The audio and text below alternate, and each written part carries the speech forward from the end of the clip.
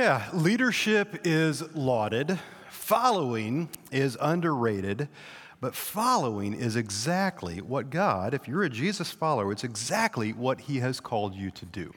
Welcome to week 2 of this series. I want to, before we dive into the content that I've prepped, I want to take just a minute, if I can, and celebrate the truth that our church, this assembly of the saints, is leading and following with generosity. And this has just blown me away. I literally have been so excited to share this with you. The last 2 weeks, this is so cool. I can't wait for our church to hear this. Perhaps you remember, if you are a Venture regular attender, late in the year, actually, in October, beginning of November, we did a series here at Venture. We even handed out some books. Some of you grabbed one of those books. We talked about too much, and the subtitle of the series was Living with Less in the Land of More. I shared in that series some scary numbers. Listen, every church in America has been looking closely at the bottom line this past year. All of my peers, I talked to pastors all over the country. This has been a thing. I mean, the news was scary. The news cycle was scary. We were thinking recession and all that. Giving, not for profits, we're looking pretty closely at that. I shared with you late October that we were running behind on projected giving. We build a budget every year based on what we believe God is going to bless our church with. And we were running behind in projected giving. By the way, we were so kind of keeping our eye on that during that season of ministry, we actually built out a budget that you all approved for 2023. If you call Venture home, if you're a member of our church, you voted for that budget. We actually reduced our budget by 5%. We built a budget for 2023 that's 95% of the budget we built for 2022. I shared with you some scary numbers a couple of months ago. I shared with you that we were 91.4% of projected giving, running about 9% behind at that point. We were feeling a bit nervous as we were looking toward the year end. Can I share with you year-end giving, where Venture Christian Church landed? This is so cool. I love this. Check this out. We ended the year at 104.8%. Yeah, celebrate that. Yay, God. Our elder team gathered this past Wednesday night. We do that once a month anyway, but a good portion of our meeting we spent just saying thank you to God. We're grateful grateful for His faithfulness. We're grateful for you and your faithfulness, your faithful giving. Thank you for your faithful giving. Thank you for your continued faithful giving. We ended our elder team meeting, or actually we took it, didn't end, but we spent some time right in the middle just praising God and praying a grateful prayer. I want to do that right now. And the phrase we kept throwing around was, we can't wait to see what God does with this, how God uses this to fuel future ministry. So could you join me right now where you're at? Would you mind just bowing your heads and closing your eyes? Would you join me in a prayer of gratefulness to our God? God, I thank you for faithful following that becomes faithful leading. Lord, I thank you for a generous church that is leading and following well through the lens of generosity. God, we can't wait to see what you do in us and through us, even this coming year, as we lean into the opportunities that you put in store for us today. It's in your name, in Jesus' name we pray. Amen. First, follower. There's a book that was written 20 years ago, maybe a little bit more than 20 years ago. How many of you have read the book, Don't Sweat the Small Stuff? This is what it looks like. Let me see your hands. Millions of people read this book. I think across the globe, actually. It was translated in a whole bunch of languages. It was a New York Times bestseller, times 10. It was a big deal. Don't Sweat the Small Stuff. And I love the rest of that title. And it's all small stuff. Don't sweat all that stuff that you're all stressed about. Remember, it's kind of all small stuff. Simple ways to keep the little things from taking over your life is the subtitle. And in this book, Richard Carlson, the author, gives us some advice like this. Think of your problems as potential teachers. What can you learn from your problems? Remember that when you die, your inbox won't be empty. Some of us need that reminder, right? Me included. How about this one? Do one thing at a time. Don't sweat the small stuff. By the way, it's all small stuff. I love that title. I love the thought, but I've actually kind of taken a little different tact with this message. Because here's the thing. In the area of stress in your life, that cul-de-sac, or maybe better metaphor here would be the roundabout of your life, don't get stressed of all those things that tend to just overwhelm you. Don't stress those things. Don't sweat the small stuff there in areas of stress. But can I challenge you with this? In areas of character, you absolutely should sweat the small stuff.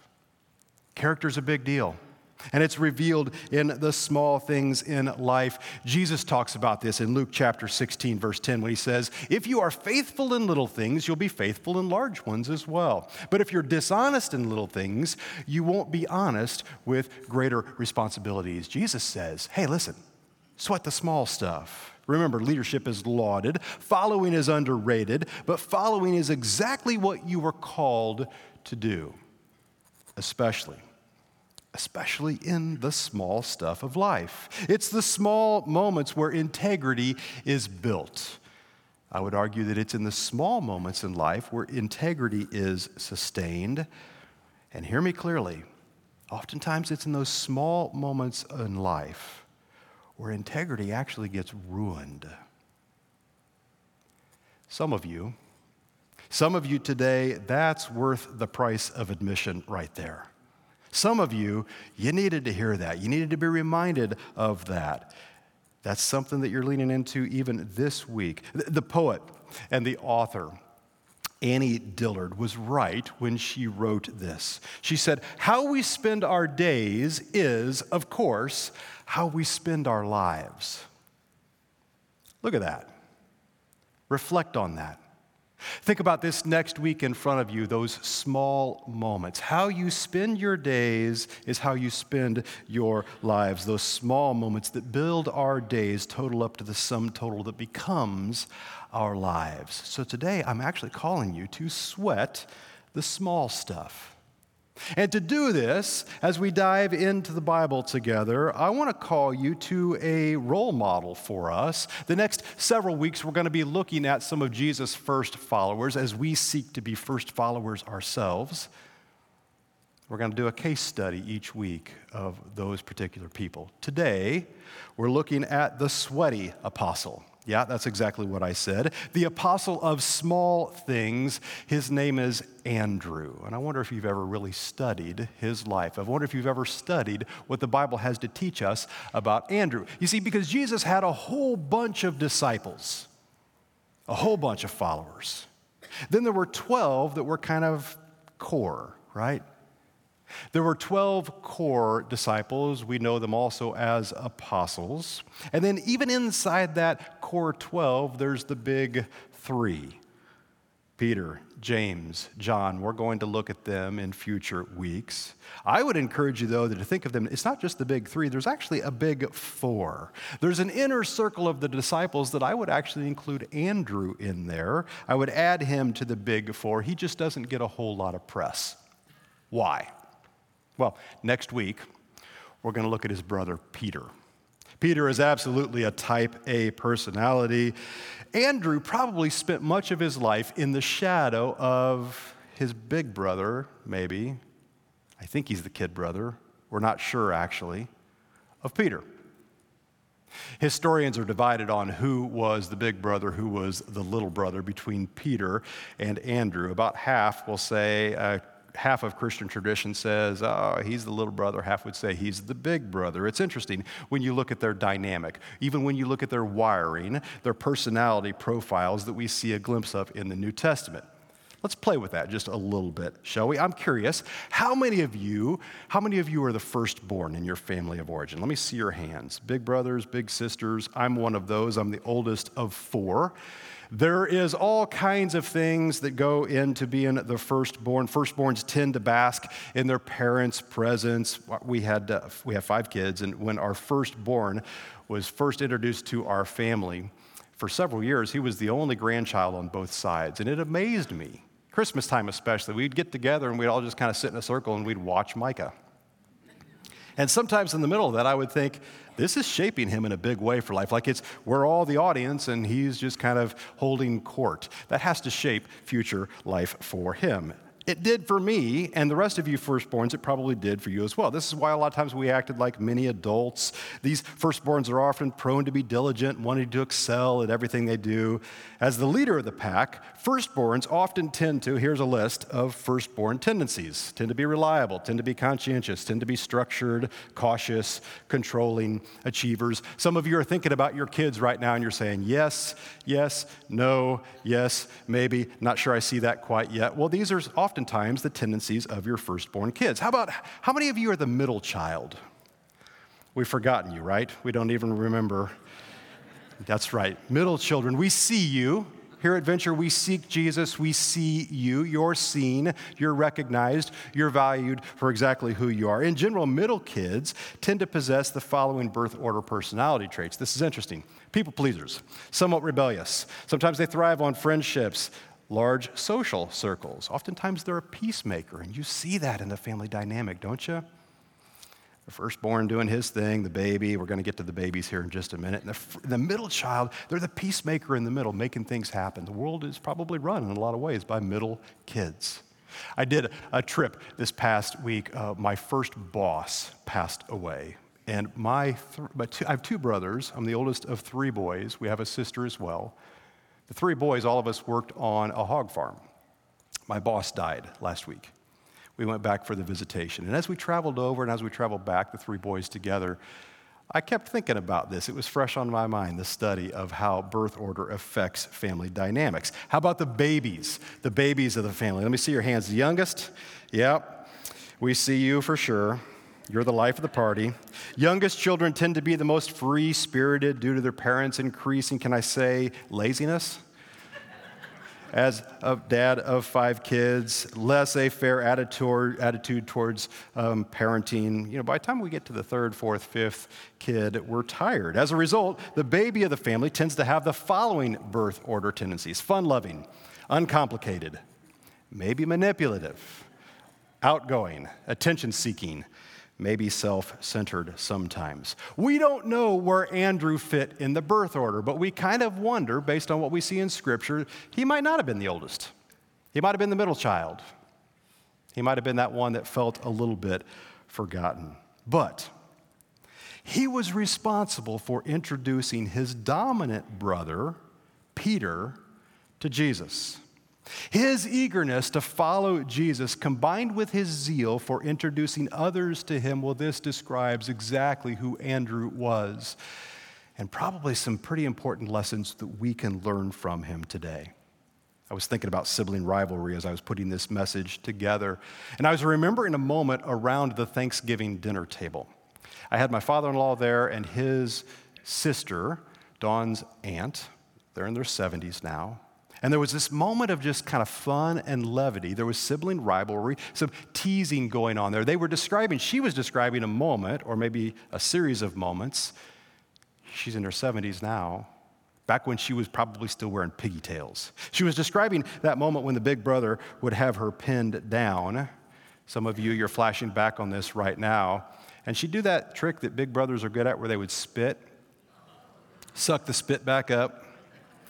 We're eating Thanksgiving dinner, right? And she's describing this. I had a reaction similar to what you just had right there, but I also giggled. These things are timeless. I bet that Andrew and Peter had some moments like that they could tell around the dinner table themselves. Because when you're the younger brother, following is hard work. Here's what we know about Andrew. Andrew broke a sweat. Metaphorically, Andrew broke a sweat. He was the sweaty apostle. I'm not talking about this guy. I'm not talking about this kind of sweat. I'm talking about hard work. Why? Because Andrew sweated the small stuff. We see this in his following style. We see this in his leadership styles. He was actually an early follower of a leader turned follower. Andrew was a disciple of John the Baptist. John the Baptist, this early leader in the New Testament who yields his leadership to followership behind Jesus. Actually, this typifies his leadership style, which is strong following. John chapter 3, verse 30, John says this, he must become greater. Jesus must become greater. John is saying, I must become less.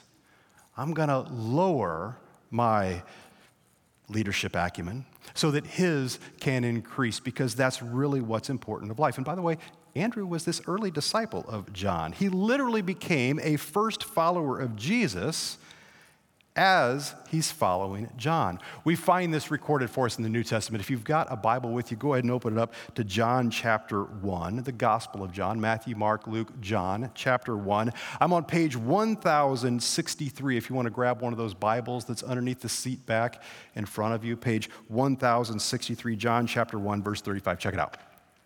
The next day, John was there again with two of his disciples. This is confusing because of the similar names here. This is not the gospel writer John here. However, he inserts himself in the story we're going to see here in just a minute. The next day, John the Baptist, was there again with two of his disciples. So he's there. He's got a group of disciples, followers, who are following the message that he's coaching, that he's teaching, that he's leading. When he saw Jesus passing by, John said, "Look, the Lamb of God." This is somebody worth following right here. His disciples hear him say it. When the two disciples heard him say this, what did they do? They're going this way following John. They about face. They follow Jesus. So interesting. Keep reading. Turning around, Jesus saw them following and asked, "What do you want?" It's an honest question, isn't it? And they give him kind of an honest answer. They said, "Rabbi," which means teacher, "we've just left John. We think we're going to follow you. Where are you staying?" Which is a not so subtle way of saying, "Hey, can we come with you wherever you're hanging out? Would you invite us into your house? This rented home probably that you're staying at? Come," he replied, "and you will see." So they went and saw where he was staying, and they spent that day with him. It was about 4 p.m. Now, before we go any further, this is interesting here. John, the writer of the gospel story here, he's clearly inserting himself into this story. Who else would know the exact time that they were there? 4 p.m, he said. So we've got John as one of these early followers of John the Baptist, now following Jesus. The other one reveals himself here in just a minute, Andrew. Let's keep reading. Andrew, Simon Peter's brother, was one of the two who heard what John had said and who had followed Jesus. So you've got Andrew and you've got John. The first thing Andrew did was to find his brother Simon, we know him as Peter, and tell him we've found the Messiah, that is the Christ. This person, this Messiah that has been prophesied for hundreds of years now. He immediately runs to Peter and says, "We found him." And he brought him to Jesus. Jesus looked at him and said, "You're Simon, son of John. You'll be called Cephas," which, when translated, is Peter. There's a whole lot packed in that story. I want to unpack that with the rest of the time that we have together today. Almost everything that Scripture tells us about Andrew shows that he had the right heart for effective ministry in the background. He was a great first follower. There's a lot that we can learn from him. He comes to the forefront just a few times in Scripture, and each time there's something that we can learn about him. I've got 3 specific things that I want to share with you about Andrew that I think we can walk into our lives today as first followers. Each of them involve breaking a sweat. Andrew broke a sweat chasing individual people. If you're taking notes today, that's probably something you're going to want to write down. He broke a sweat chasing individual people. This is a good way to articulate this. This first follower was one aware. If you've been at Venture for any amount of time, this past fall, we did a series, a spiritual growth journey. We called it One. And we challenged each one of us that calls Venture our home to be one aware, to be investing in a one in our life. Even so much so that at the end of that series, many of us who were here that day, we wrote some initials on a light bulb. And we screwed it in the light bulb wall out here that's in the lobby right now as a declaration of, hey, listen, we're serious about this. We want to be one aware. We want to have our eyes open to people who are in the world around us who don't know Jesus yet. Andrew was known for bringing individuals, not crowds, but individuals to Jesus. Andrew actually had a one. You just saw that in Scripture. As I was studying for this message, it was like my eyes went open. I was looking for one kind of things in my Bible because we've been studying it together as a church, and it was so interesting for me to see that Andrew had a one. The first thing that he did, let's look at the text again. He found his own brother Simon, and he said to him, "We've found the Messiah." And he brought him to Jesus. The good news was too good for Andrew to keep to himself, so Andrew went and he found the one person in the world whom he most loved, whom he most wanted to know, Jesus, and he led him to Jesus. He was one aware. Let's look at Andrew's resume, shall we? That story puts him in your New Testament as the very first local missionary. The very first person with one awareness that goes to somebody that does not yet know Jesus right there in his own home, and he says, hey, come with me. I know the truth. Join me as I follow him. He was the first local ministry, but check this out, or missionary. He was also the first foreign missionary. He was the first person that reached across cultural or socioeconomic boundaries and brought others who didn't know Jesus yet to him. There's a group of people that are described in your New Testament simply as Greeks. In John chapter 12, verse 20, check this out. Now, there were some Greeks among those who went up to worship at the festival. They came to Philip, who was from Bethsaida. We're going to look at Philip in a few weeks. In Galilee with a request. Sir, they said, we would like to see Jesus. Philip, would you take us to him? Philip went to tell Andrew. Isn't that interesting? He didn't go straight to Jesus, but he took this request to Andrew. And then Andrew and Philip, in turn, told Jesus. It's significant that these men approached Philip, but Philip took them to Andrew and let Andrew introduce them to the Master. Why in the world didn't Philip just take them to Jesus himself? Well, perhaps he was naturally timid. Maybe he wasn't confident enough in his own relationship with Christ. Or maybe Philip just got flustered and confused about the proper protocol. Or is it possible that Philip wasn't sure that Jesus wouldn't want to see them? He maybe had a Jewish-centric view of the world. In any case, Philip knew that Andrew would introduce individuals to Christ. Andrew is wired for this. He had one awareness. The most effective and important aspect of evangelism, I would argue, takes place on an individual level, a personal level. Most people don't come to Christ as an immediate response to a sermon that they hear in a crowd setting. They come to Christ because of the influence of an individual. People like Andrew, people like you, people like me. Both Andrew and Peter had evangelistic hearts, but their methods were drastically different. Peter preached at Pentecost. 3,000 people were added to the church. Nothing in Scripture ever indicates that Andrew preached to a large crowd or that he stirred masses of people. But remember, who brought Peter to Jesus? Andrew.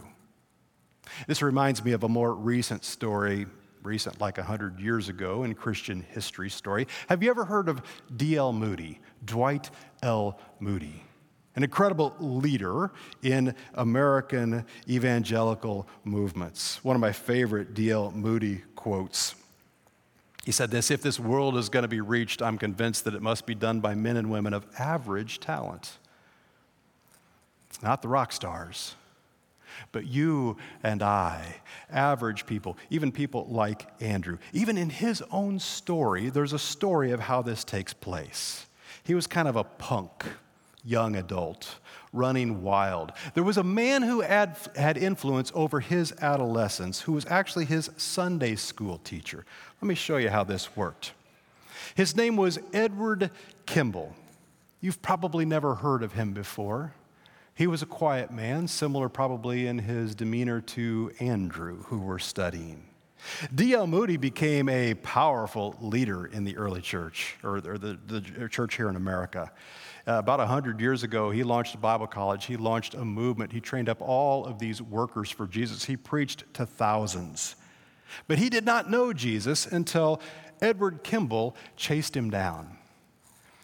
D.L. Moody was coming to his Sunday school class, probably just to kind of mess around a little bit. And Edward Kimball actually sought him out at his job working at a shoe store. And I love what he said. He wrote about this later. He said, "I decided to speak to Moody about Christ and about his soul. I started downtown to Holton's shoe store. When I was nearly there, I began to wonder whether I ought to just go back maybe during business hours. And then I thought maybe my mission might embarrass the boy. That when I went away, the other clerks might ask who I was, and when they learned, they might taunt Moody and ask if I was trying to make a, quote, good boy out of him." Self-doubt is coming in there, right? He's trying to overthink it and talk himself out of it. While I was pondering over it all, I passed the store without noticing it. Then, when I found I'd gone by the door, I determined to make a dash for it and have it over at once. And he went in, and he approached D.L. Moody, and he told him about Jesus. And on the spot, the story goes, Dwight L. Moody gave his heart, gave his life, gave his soul to following Jesus. And his life was changed from that moment forward. And the downstream effects of that is he affected thousands, perhaps even millions of people behind him. There's somebody that came to Christ because of him. His name was F.B. Meyer. You've probably never heard of him. Maybe you've never heard of J. Wilbur Chapman, who his ministry influenced. Billy Sunday was a powerful preacher during that season of American church history. He came to Christ because of this gentleman's influence. Mordecai Ham was influenced by Billy Sunday, and Mordecai Ham is the one who told Billy Graham about Jesus. My life has been affected by Billy Graham. Some of my spiritual ancestors learned about Jesus deeper because of Billy Graham's preaching. The story, that timeline, it just keeps going forward. Can you picture yourself in that timeline? One disciple making another disciple. This is the way that Andrew usually seems to minister, one-on-one. If we had a church filled with Andrews, we could reach the world for Jesus. Andrew broke a sweat chasing individual people. By the way, how are you doing right now as you seek to influence your one? You made a commitment back in, October. You screwed a light bulb into the display. Maybe you did that even after that day, and you've committed to that. And there's somebody that you're praying for. How are you doing with your one? Are you breaking a sweat? How's your resting heartbeat right now when you think about that person in your life? Does your heart beat faster for the same things that break God's heart? Does your heart beat faster when you think about people who are inside your sphere of influence? Maybe their initials are out there on that wall, and you know that their eternity is not secure yet. Are you breaking a sweat chasing them? Here's the other thing that Andrew broke a sweat doing. He broke a sweat using insignificant gifts. Why? Well, this first follower was one receptive. Not just aware, he was receptive. Some people see the big picture more clearly just because they appreciate the value of small things. Andrew fits in this category. This comes through clearly in John's account of the feeding of the 5,000. Andrew chased ones everywhere he went, even in a large crowd. In the story of the feeding of the 5,000, I'm in John chapter 6, verse 7 here. The crowd is assembled, and Jesus is basically saying, listen, does anybody know where we can find some food to feed these people? He already had a plan in place. He just wanted his disciples to have some investment in this miracle, this process that happens. Philip, it's interesting, his name shows up here again. We're going to study him in a few weeks. Philip answered him, "It would take more than half a year's wages to buy enough bread for each one to have a bite." In other words, this is an overwhelming problem. Dude, I don't know what we're going to do with this, but this problem, I'm glad that you're here to handle this because I've got no idea on how to do this. Then let's keep reading. Let's see what happens. Verse 8. Another of his disciples, Andrew, this is who we're studying today. Again, here, isn't it interesting? Even here in this story, he's identified as Simon Peter's brother. Here's his kid brother again, Andrew. He spoke up. "There is a boy here with 5 small barley loaves and 2 small fish. But how far will they go among so many?" How did he know that? He wasn't just one aware, he was one receptive. Of course, he knew that 5 loaves and 2 fishes, that's going to be a hard thing to feed a whole crowd, but he also knew that no gift is insignificant in the hand of Jesus. And he made the connection. This boy with Jesus, let's just see what can happen. It reminds me of Luke chapter 21. Jesus is watching a scene taking place, people giving gifts. We see some insignificant gifts in this story. Jesus looked up and he saw the rich putting their gifts into the treasury, and then he saw a certain poor widow putting in 2 mites, pennies. So he said, "Truly I say to you that this poor widow has put in more than all of those who gave out of their abundance have put in offerings for God, but she out of her poverty put in all the livelihood that she had." In other words, a poor person who gives everything he or she has is given a greater gift than even the rich people who have given more out of their abundance. God's ability to use a gift is in no way hindered or enhanced by the size of that gift. Andrew, he instinctively, in our story there, the feeding of the 5,000, he instinctively seemed to know that he wasn't wasting Jesus' time by bringing such a paltry gift.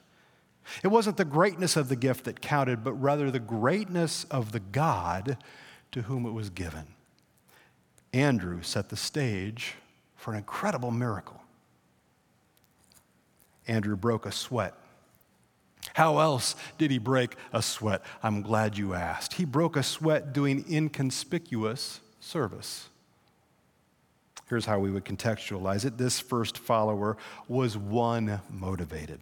He wasn't just one aware. He wasn't just one receptive. He was also one motivated. Listen, some people don't play in the band unless they can hit the big drum, right? James and John had that tendency. We're going to look at them in future weeks. So did Peter, but not Andrew. He didn't seem to participate in the big debates. He was more concerned about bringing people to Jesus than about who got the credit or who was in charge. He had little craving for honor. We don't hear him say anything unless it's related to bringing somebody to Jesus. Andrew is the very picture of those who labor quietly in humble places. I love the way the King James puts this in Ephesians chapter 6. Not with eye service, as men pleasers, but as bondservants of Christ, doing the will of God from the heart. He wasn't an impressive pillar like Peter and James and John. He was humble. He was one of those rare people who was willing to take second place and seemed to be in the place of support. This is a lesson many Christians today would do well to learn, because Scripture actually cautions against seeking roles of prominence. We're talking about this leadership following tension. The Bible says this in Mark chapter 9. Jesus taught his disciples, "Anyone who wants to be first must be the very last and the servant of all." It takes a special kind of person to be a leader with a servant's heart. Andrew was like that. As far as we know, Andrew never preached to multitudes or founded a church. He never wrote an epistle. He isn't mentioned in the book of Acts or any of the epistles. Andrew is more of a silhouette than a portrait on the pages of Scripture. But there's a word for this. The word is humility. And I don't know about you, but I respect a strong man with humility. Get this, the etymology of his name.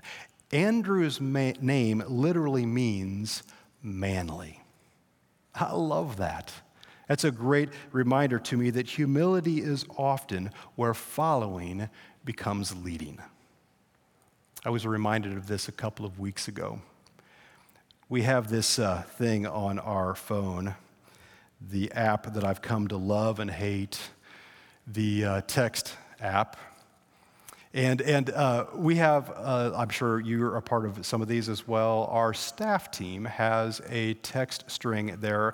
And, it's equal parts encouragement, it's equal parts, hey, we've got an issue that needs settled or solved, or we need somebody to wade into this. And then it's also equal parts memes and just kind of silliness and just kind of fun-loving and just being kind of a little bit goofy. There was a moment a couple of weeks ago, by the way, I asked his permission to share this. Our own Tony Johnson sent a text out. And we don't even need to get into the details of what the text was. It was kind of harmless. Honestly, I didn't really think much of it until a couple of days later, I noticed him. He was kind of systematically going from office to office, apologizing for that text. And he walked into my office and he apologized for it, and I kind of reacted, well, thanks, but wow, I'm not sure you have to apologize for it, but oh my goodness, does it display your heart that you would even think of that? And that you're in here right now, and I heard you were walking up and down the halls doing the same thing. Man, I love your heart of humility. This is where following becomes leading. Man, I respect that. He sweated the small stuff. Can I ask you this as we seek to land the plane today with this message, this worship service? Just to do a little bit of a gut check. Are you sweating the small stuff? When you look at the life of Andrew, his leadership, are you following well in the ways that he's mentoring us? Let me ask you some specific questions. Are you breaking a sweat chasing individual people? Do you see the ones? Do you see individual people, and are you breaking a sweat chasing them? Like Andrew did. He brought his brother, the very first one that's mentioned in the New Testament, brought him to Jesus. Are you doing that?